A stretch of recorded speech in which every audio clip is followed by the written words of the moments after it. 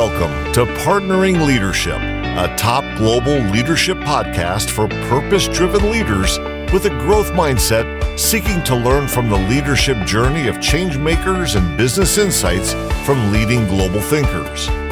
Tuesday conversations with CEOs from the greater Washington, D.C. region, and Thursday conversations with best-selling leadership book authors and business thinkers. For additional leadership insights and bonus content, visit us at partneringleadership.com. Now here's your host, Mahan Tavakoli. Welcome to Partnering Leadership. I'm really excited this week to be speaking with Chuck Wisner. Chuck is the author of the recently released book, The Art of Conscious Conversations, Transforming How We Talk, Listen, and Interact. This is essential both in leading our teams and organizations, as well as our personal relationships. So I really enjoyed the conversation with Chuck, understanding some of the elements that it takes for us to be able to be more conscious in the kinds of conversations that we have with others. I'm sure you will learn a lot from the conversation and enjoy it as well. I also appreciate hearing from you. Keep your comments coming. mahan@mahantavakoli.com. There's a microphone icon on partneringleadership.com. You can leave voice messages for me there. Don't forget to follow the podcast. Tuesday conversations with magnificent changemakers from the greater Washington, D.C. DMV region, and Thursday conversations with brilliant global thought leaders like Chuck. Now, here's my conversation with Chuck Wisner.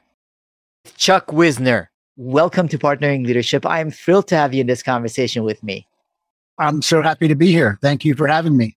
Chuck, I'm really excited and can't wait to talk about the art of conscious conversations, transforming how we talk, listen, and interact. Because whether it is in our personal lives or professional lives as we lead teams and organizations, conversations are core to that relationship building and helping align people, bring them along, and move them toward the objectives of the organization. So it plays a big role organizational and individually. But before we get to some of your perspectives on conversations, would love to know whereabouts you grew up and how your upbringing impacted the kind of person you've become, Chuck. I actually grew up on a farm until I was about 5 or 6. It was a working farm, but we were not the farmers. We were just residents on this beautiful property. And then we moved to a small town in Pennsylvania. My family was a bit troubled. I had 3 older sisters. I was the youngest and I was the son, which brought a whole lot of dynamics. The difference between how girls are allowed to be emotional and how men are allowed to be emotional. So there was a lot of those dynamics, a lot of turmoil. I actually started playing drums when I was 7. And I was so drawn to that. That became my life in school and in high school. By the time I was in high school, I was playing professionally with either rock bands and then a jazz band, and actually recorded some music. So it was really my world. And when I went to go to college, I got really bad counseling. And because my role models were a band director at some small high school in Pennsylvania, and I already was playing professionally, and geez, I'm not going to go get a degree in music so I could be a band director. So I didn't go to college my first year out of high school. The next year happened to be the first year of the Vietnam draft. I didn't luck out. My friends lucked out because they were in college. I was part of that first lottery. I got a number that wasn't safe. I was going to be drafted. And colleagues said, come join the Air Force National Guard band. And I auditioned for that and I got in. But that meant I spent 7 years in the National Guard Air Force band doing my duty, playing music, which had its downsides, but it was a nice way to serve. And in that 7 years, I actually started working in architecture. I had a pretty big creative side, and I moved to Boston to go to architecture school and did that for many years and love it. It's a great profession. It's a tough profession. And then to make a long story short, we had a partner at one point who became an alcoholic. We didn't know how to deal with it. We got help. Her name was Linda Reed. Linda came in and just helped us see what was going on, helped us manage it, got us out of the dilemma. And I was like, how in the hell did she do that? It was like magic. Architecture is great, but I didn't know anything about this other stuff that seemed magical. And that just put me on another journey. And that journey then led to studying mediation. And 4 years later, I left architecture and I changed careers. What a wonderful way to capture your journey into studying conversations. I imagine, though, Chuck, as a student of music, drumming in your case, and then being good at it and playing in jazz bands, there is a certain level of conversation that takes place through music. So you were a student of conversations even from your youth. Absolutely. So I became a percussionist. That means anything that has a hammer that hits it, including piano. So I had a wide range of instruments, but jazz music really is a prime example of how to listen and respond, because it's this give and take and it's listening and responding. It's a lovely thing and a great example of how we can collaborate better. That's important, Chuck. You also mentioned we live in conversations like fish live in water. And I wonder, is there a time when we were better at conversations and it's a competency that over periods of time we've lost? I think there's two parts to the answer. At one level, there's a lot we know about conversations and the power of words that we aren't taught. So there's a whole world of philosophy of language. There's a whole world of linguistics that sort of deconstruct conversations and words. In fact, there's only 5 speech acts that everything we do can be constituted around those 5 speech acts. And then they unfold into more complexity. But growing up, we aren't taught any of that stuff, so that we don't have the distinctions about language that we do about other things. And in the book, I talk about the reason the practices are important is because if we're learning to play golf or we're learning to play tennis or a musical instrument, you have to learn what a scale is, and you have to learn about how to hold your drumsticks, or you have to learn a whole lot of things to be able to be in that language.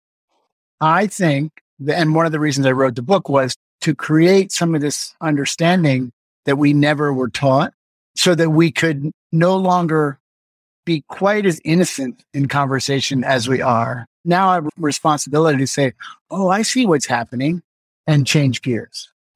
The second part of that is I think it's very cultural. I think at some level, if you go way back to other cultures, maybe even the indigenous American Indians, they had a whole different way of solving problems, a whole different way of talking out problems around their circles and power and the balance between masculine and feminine, that when the Europeans came, we're doing it quite differently. Chuck, a very individualistic focus sometimes keeps us from properly listening and engaging in conversations. What I find is with the greater complexity of the world, we need to be able to do that even more.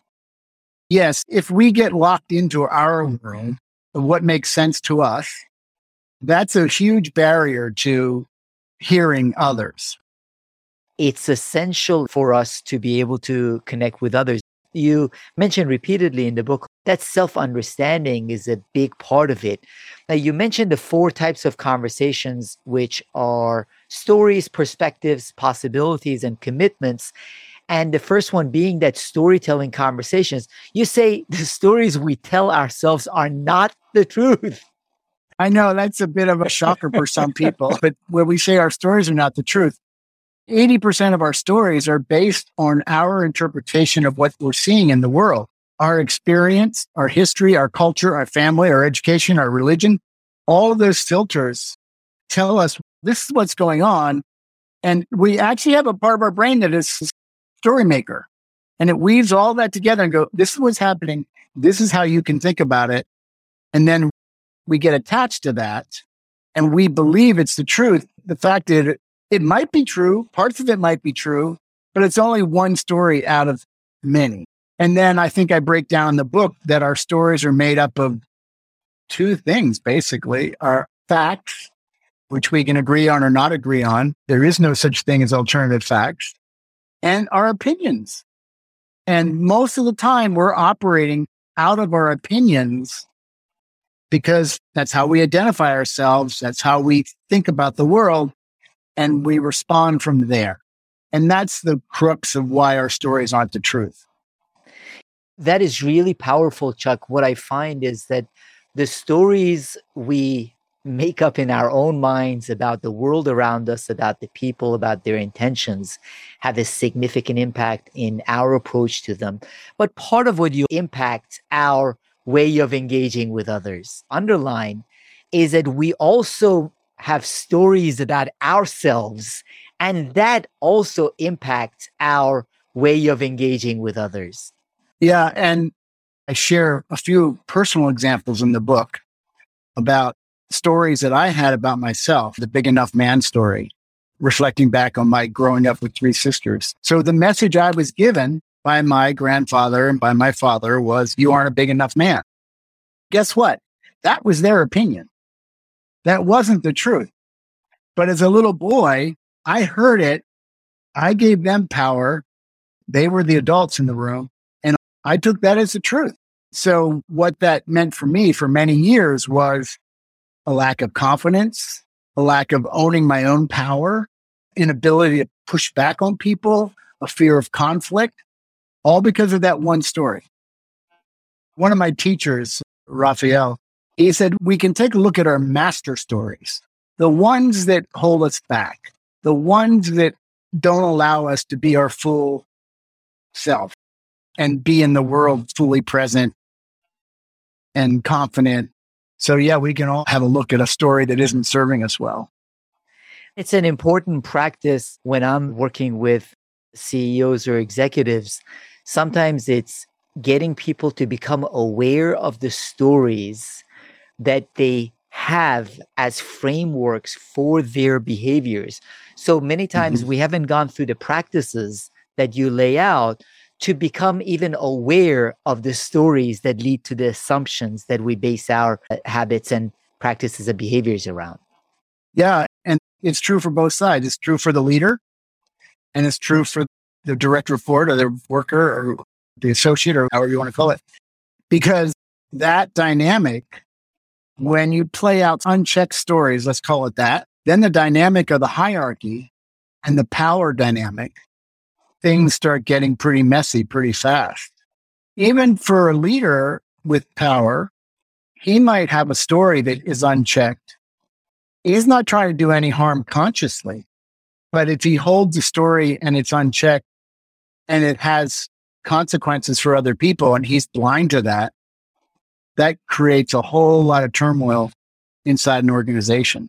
And likewise, on the other side of the coin, I've worked with leaders who realized that they were being jerks or they were being overpowering.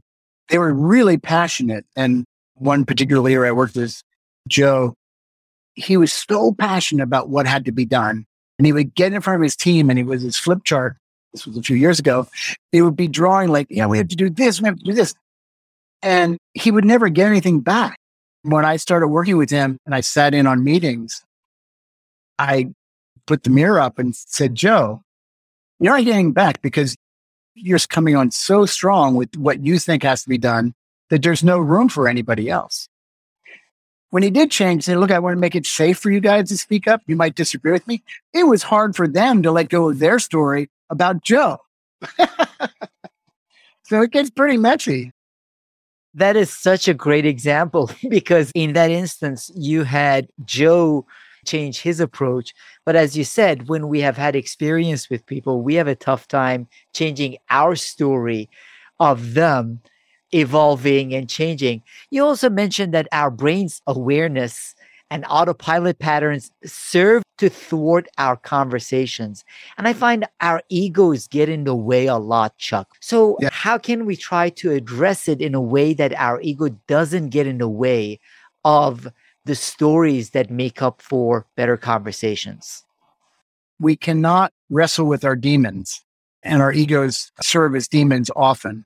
Neuroscience is caught up to that and saying we all have different voices, different personalities because of how we were raised and what our stories are. But rather than try to exorcise them, get rid of them, the first step is that, oh, wow, I have a story. I have an ego that says I have to be right. So now we can beat up on ourselves.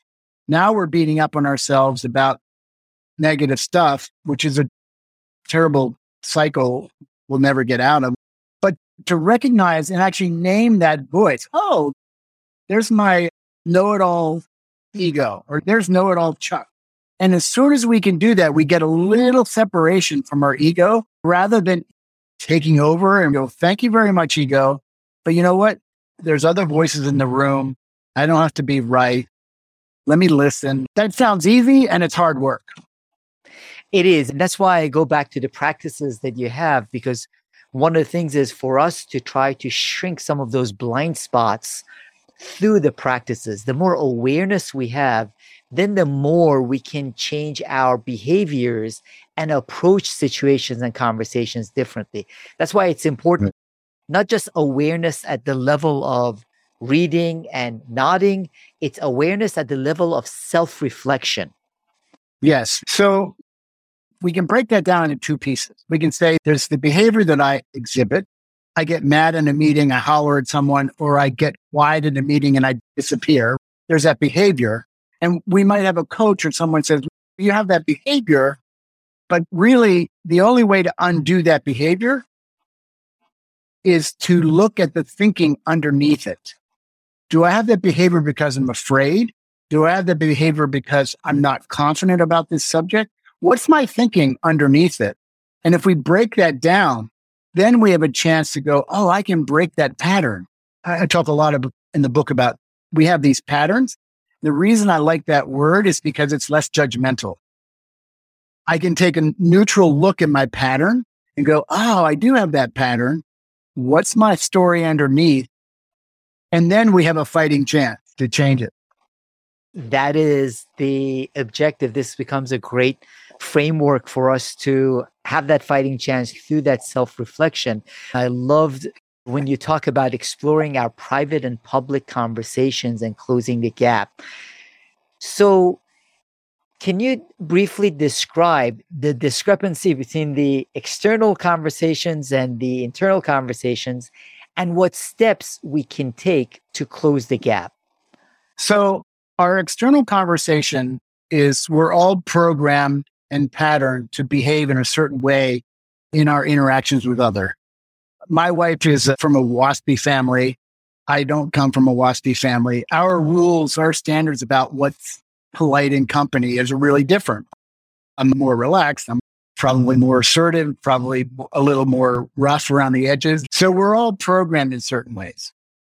However, while I'm saying, oh, how nice to meet you, or I'm glad to have you on board, welcome to the team, I might be thinking, oh gosh, I don't know if this is going to work out.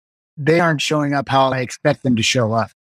And my theory is that the bigger the gap between our public conversation and our private internal dialogue, the more stress we live in. So it behooves us to take a hard look at our private conversation, right? Now, the scary thing for most people, and I've done this exercise with hundreds of people, is to write down that exercise. Here's what was said by me and by her or him, and here's what I was thinking the whole time. Because when you write it down, first of all, you're getting it out of the jumble of your brain. You put it down on paper, and most people go, oh my God, I really did think that. What a stupid idiot. I can't believe she said that. I never want to work with him again. I can't believe I ran into him at the coffee machine, whatever it is. And if we can look at that honestly and then ask 4 critical questions, what you'll find is there's gold in that poison. There's gold in that toxin of our private conversation. And the gold means I can turn something that's really negative, and there's plenty of swear words in the private conversation. I can turn something that's negative into something that I can talk about with the other person. Hey, I have a concern about how this is going. Can we agree on what we can do next? Which all of a sudden sort of reduces that private conversation noise. And the less private conversation you have, the more present you can be in any conversation you're engaged in. This is really important, Chuck, with respect to psychological safety in teams and organizations. I had a conversation with Timothy Clark on the 4 stages of psychological safety, and he talks about the highest stage. You have very low social friction and very high intellectual friction. So when you are able to close this gap, in essence, it means you have the kind of relationship and ability to have that intellectual friction out in the open with the other person in the conversation, rather than the friction that is going on in our individual heads. The work I do with people is say, once you know what your private conversation is, you're not going to blurt it out because that creates all kinds of hell. And you don't want to hold it in because that creates internal damage. So the trick is you process it so that you can have a fair, honest, open dialogue with someone and have a concern or, oh, we're looking at that in different ways. Can we compare notes? Or, oh, I see we have different goals. Let's see if we can talk about that. That's processing that stuff that drives us nuts into a very productive dialogue, which doesn't mean avoiding conflict. It just means doing it in a very productive way. It makes the conversations more productive, more authentic, and enables better relationships also. Because going back to a big part of the point that you make, these conscious conversations are at the core of great relationships. So if we want to have those great relationships, we have to have this level of conversation. I also love the exercise that you have in there that Chris Argis had come up with, the right-hand column, which you mention is going through the facts, and then the left-hand column, the emotions that we feel.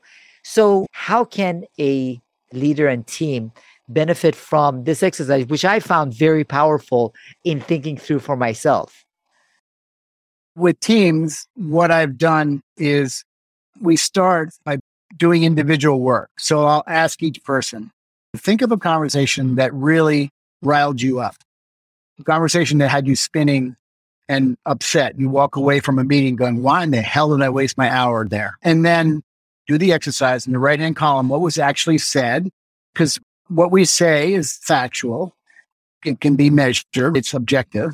And then write in the left-hand column, what was I thinking and feeling while I was speaking and while the other person was speaking? So the left-hand column is my whole dialogue. I can't believe she said that. She says something and I'm thinking she's totally incompetent.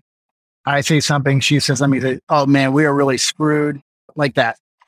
And so I have them do that exercise individually. And then I ask them, what was in that left-hand column? And I get curse words, negative judgment, unbelievable stupidity, meanness. And that's pretty universal. And say, okay, so relax, don't judge yourself. You're not alone. We all do this. We're in a room of 20 people and we all do this, right? And then once they're aware of that, then we go through the process of, okay, what would you do if you process this? And I give them the tricks to process. And then they pair up and they work with one another to process. And then the end is, okay, if you had to revisit that conversation, how would you redo it now that you know what you know? The goal is not to beat yourself up for swearing and having a negative judgment about someone. The goal is to say, okay, what do I learn from that? What am I really trying to get at? And process it so you can say, oh, wow, let's talk about this. So that's the goal of redesigning or reimagining and then executing a different kind of conversation. That's why, Chuck, it goes back to the title of your book. We have conversations all the time. This is conscious. So It's being more conscious of the kind of conversations we have. And I love the thinking behind this exercise and the fact that it makes us much more conscious and then changes our approach to the conversation. The book is organized around the 4 types of conversation because that's a structure that held a lot of complexity. In fact, years ago, working with a client from Chrysler, and he was a client for 5 years or so. We were having a drink one night, and he says, "This is great. All these tools, mental models, emotional intelligence, all these tools, but I don't know how to connect the dots because what do I use when?" I stewed on that for quite a while until I came across this concept of the 4 conversations, which comes out of the philosophy of language world, because each conversation has different techniques, different tools, different practices. And so we take it apart and then we weave it back together again because we're in all 4 conversations practically all the time. It's not broken down individually. We don't go through one, then to the next one. It's all of them at the same time. The second conversation type you talk about is collaborative conversations. And you wrote, in our interactions, we aren't transmitting and receiving data like TVs or radios, a signal sent out, signal received. Unlike radio antennas, our reception of others' words is rarely straightforward because of our big, beautiful, filtering, sense-making brains. So because of this beautiful thing we have, we aren't sending or receiving signals that are perfectly in alignment with the other person. So what you say is, I hear, but in a nanosecond, it goes through those filters, right? Our sense-making brain goes, oh, and it could be your words. It could be your body language. It could be your eyes. It could be anything. But we pick up more or less. We all have a different range of ability there, but we all pick up all those cues and make sense of it. And then we are busy figuring out what our response is going to be. So there's a couple barriers there to how and why it's difficult to listen. We can read as many books as we want about listening, like to mirror the other person, to reflect back their words, to body language similarly, to ask them things. But until we do our own work about understanding our stories and work on this ability to be more conscious about our story and our sort of attachments and patterns, it's really hard to change to be a better listener. That is one of the things that I find, Chuck, in interactions with organizations, leaders, their teams. A lot of times people are frustrated with the fact that they believe that other people, especially their leaders, aren't really listening to them. And you talk in collaborative conversations about open advocacy, open inquiry, and listening. And in listening, you mentioned being present with curiosity, empathy, and an ability to absorb other people's stories. My question is, though, we are all under lots of pressures, both cognitive pressures, the devices vibrating and sending alerts all the time, the world at our fingertips when we want it, lots of different priorities.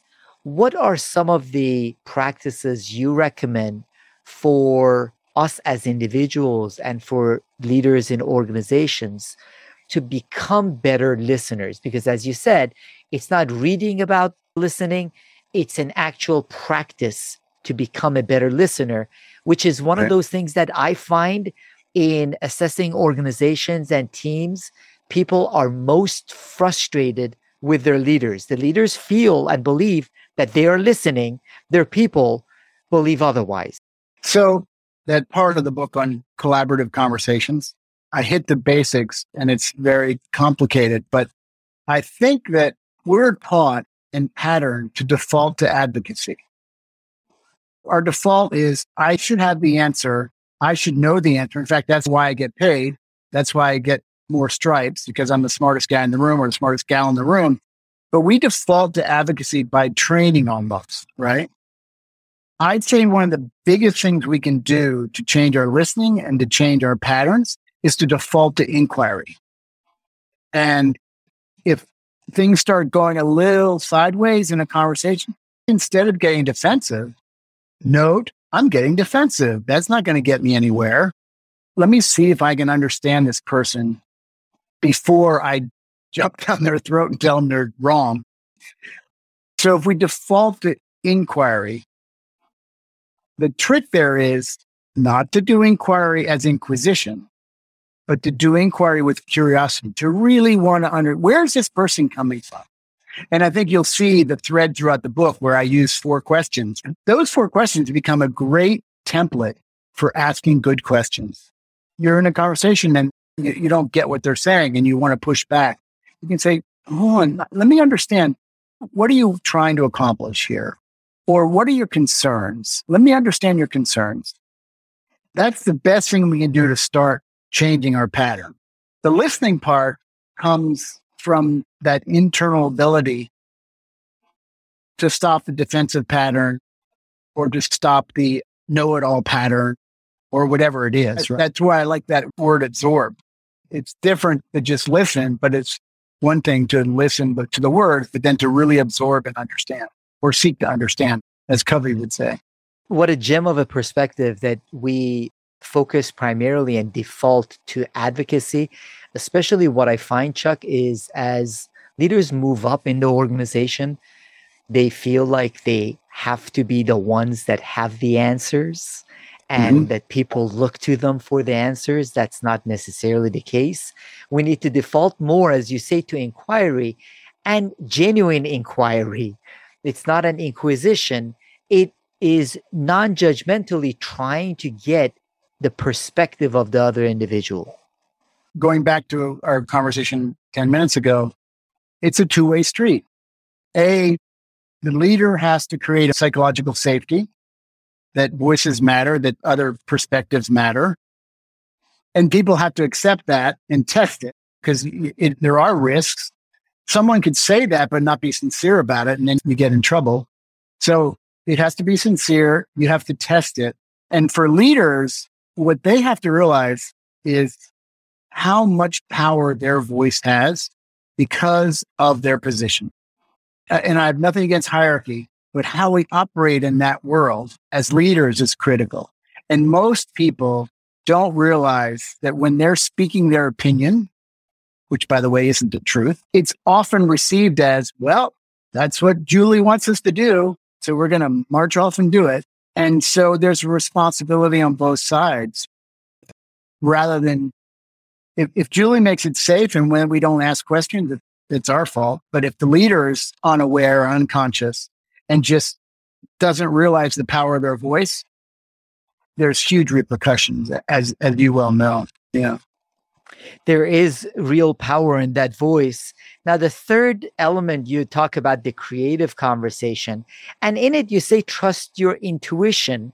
On one level, I understand that the stories we tell ourselves are not the truth. So we have to challenge that.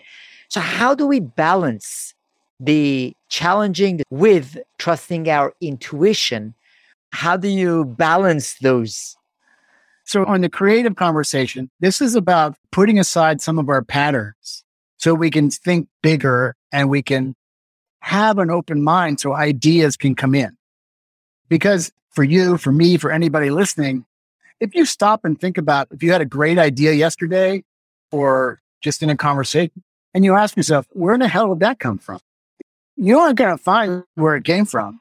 But in that moment, you were receptive to receiving that. And so when I think about intuition, I'm thinking about being in that more open-minded framework where something might come in. And if I'm closed down and say, no, this is how it has to be, I'm not going to hear that intuition. Whereas if I'm an open mind and go, there might be 5 possibilities different than the one I'm thinking about, then an idea bubbles up from a group of people. And you can go, oh, wow, I never thought about that. And the same thing happens to us internally. My wife and I have a game going on now where the one thing in the world that can stress me out is my kids. But otherwise, I'm pretty good. But little things like when I'm working or when we're cooking or even when I'm teaching, a voice might say, don't go there or don't put your computer there. There's a reason that voice was there because the computer falls or someone gets upset about what I said. And so you're right. It's tricky business, but I think there's a difference that the private conversation that is negative, unchecked and unprocessed does carry a lot of danger. I think if we're in a creative, open mind space, or I think about I can be in a conversation with a closed fist, or I'd be in a conversation with an open hand. And if we're in that frame of mind, things come through. I'm talking about listening to that. And one practice to do about that, which I mentioned in the book, is I like gardening and I like being outside, whether it's with a chainsaw or whether I'm about to get tomatoes out of the garden. I love to go outside without a plan because then I'm not programmed. I'm not scheduling. I'm going, let me go outside and just enjoy what shows up. That's a very different experience that most of us don't take time to have. So that is the openness to the intuition.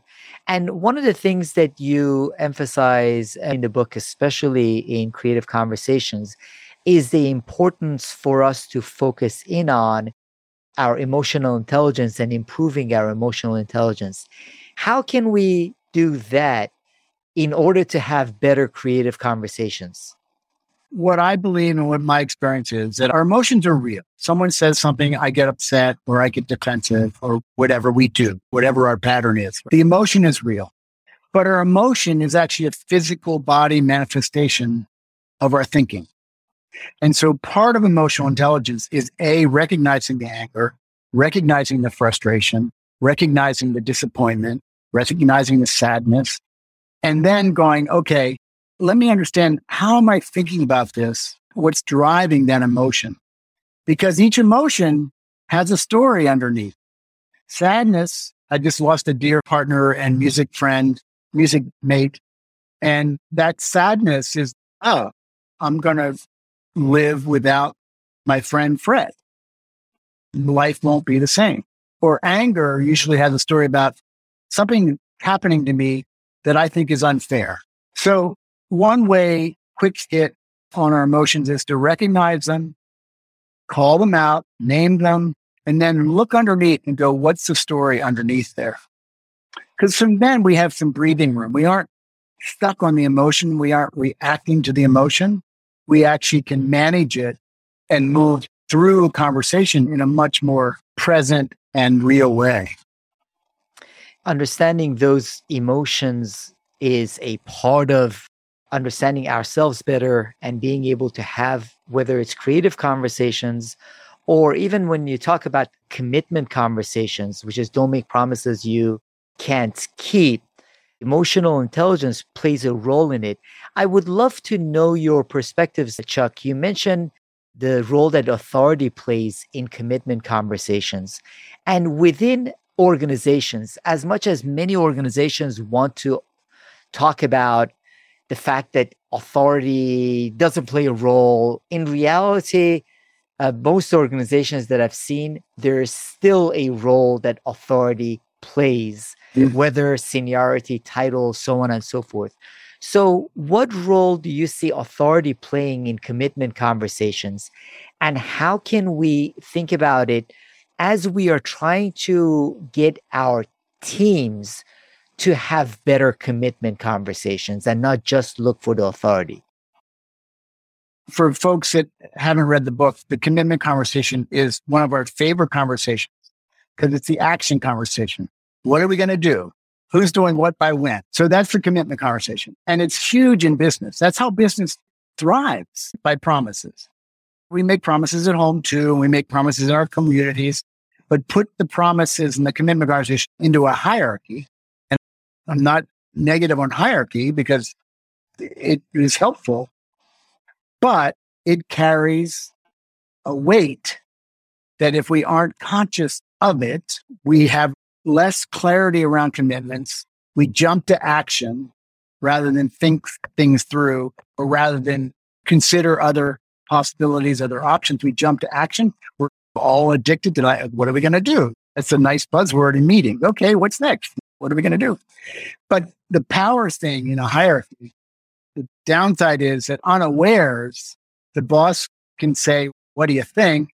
And no one says anything. And then she says, I think we should go in this direction, right?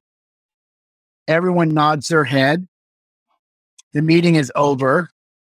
And guess what happens at the coffee machine? No way I want to do that. No way. It's the stupidest idea I've heard. Forget it. And I'm not exaggerating. Chuck, that is exactly the way it happens. And the frustration a lot of times leaders have when I'm interacting with them or coaching some CEOs, they say, but I asked people, no one said anything. So they are frustrated because that's exactly the way it happens. People might nod, say, yes, boss. Yes, ma'am. Yes, sir.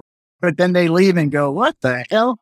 So my advice to leaders is first read the book and then take 15 minutes to have collaborative and creative conversations, because we have a tendency to jump to action.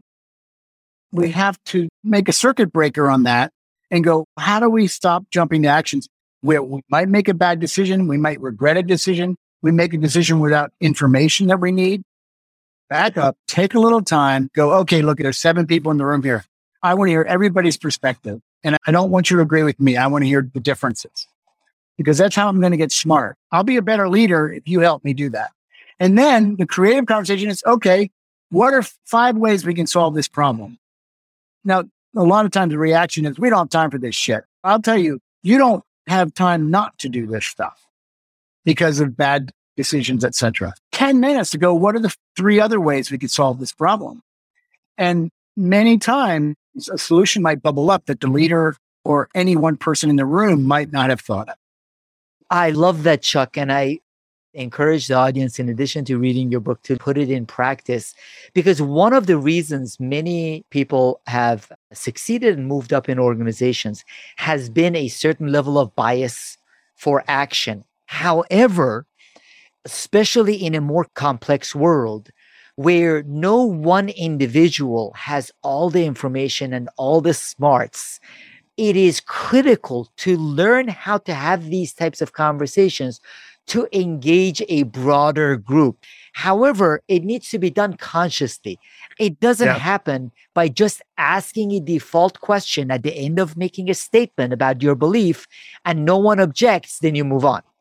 And if leaders are experiencing that, where they say, here's what I think, and then they get a silent room, stop putting your idea out first. Just stop. Don't do that. Hey, we have a problem. This candle isn't operating very well.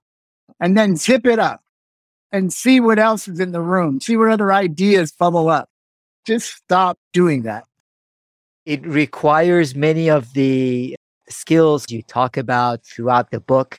Now, are there any practices that you guide people to start out with as they want to become more conscious of the impact of their conversations? Generally, when I'm working with a new individual and maybe a team, I always say the first step, and probably 60% of the work, is start tracking the conversations that trigger you. You're in a meeting, whether it's one-on-one or whether it's in a group meeting, something triggers you and you go, God damn it, this shouldn't be happening. Or I can't believe we're going down that road again. Track those conversations, because what you'll find is there's a pattern here. There's going to be either certain kind of people, certain kind of conversations, certain kind of leaders that trigger you. Become aware of those triggers and then deconstruct that. When you look at why you are triggered, like looking at process in your private conversation, when you're looking at why you're triggered, why am I concerned? Are there power issues? Do I have a different standard? What do I want versus what's happening? We can deconstruct all that without a whole lot of effort. And what happens is, and this is my experience with many leaders, they go, wow, I have a whole new vocabulary here to understand why I'm triggered, which then gives me an opportunity to say how I can show up differently or how I can engage in a more productive way. So that's one. It's really important. That is a great one to raise the awareness and help us show up differently. At the end of the day, that's what matters as we grow and we have a greater impact on whether it is the organization or the individuals we interact with at work and in our personal lives. How best can the audience find out more about you and connect with you? I recently redid my website, and it's chuckwisner.com. They can sign up for my newsletter, and my email is chuck@chuckwisner.com. Feel free to shoot me a line. And then I am on LinkedIn. I'm on Twitter, on all those things, so they can easily find me on those places. It's an outstanding book and outstanding way for us to focus some of our mental energy on the awareness and on the practices that it takes for us to have more conscious conversations, because we have conversations, whether at home at the dinner table or in the work environment, on Zoom or in-person meetings. It's conversations. Those conversations require some time and effort and some focus. Now, in the closing chapter of your book, you have a quote in there from Hafiz. And as an Iranian American, for anyone who is unfamiliar with Hafiz, the Persian poet, Iranians celebrate the Persian New Year, and everyone has the Hafiz book on the table. It's much pride in Hafiz, but I also love these words. So I want to end with these words, where in Hafiz's poem, he says, "How did the rose ever open its heart and give to this world all of its beauty? It felt the encouragement of light against its being. Otherwise, we all remain too frightened." Thank you, Chuck, for being the light to help us have better, more conscious conversations, better relationships at home and at work. Thank you so much for joining the conversation, Chuck Wisner. Thank you. Enjoyed it tremendously. Thank you.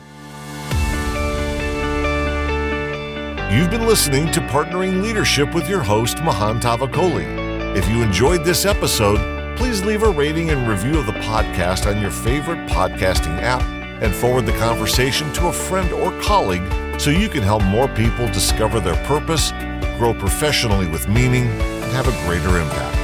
For additional leadership insights and bonus content, visit us at partneringleadership.com.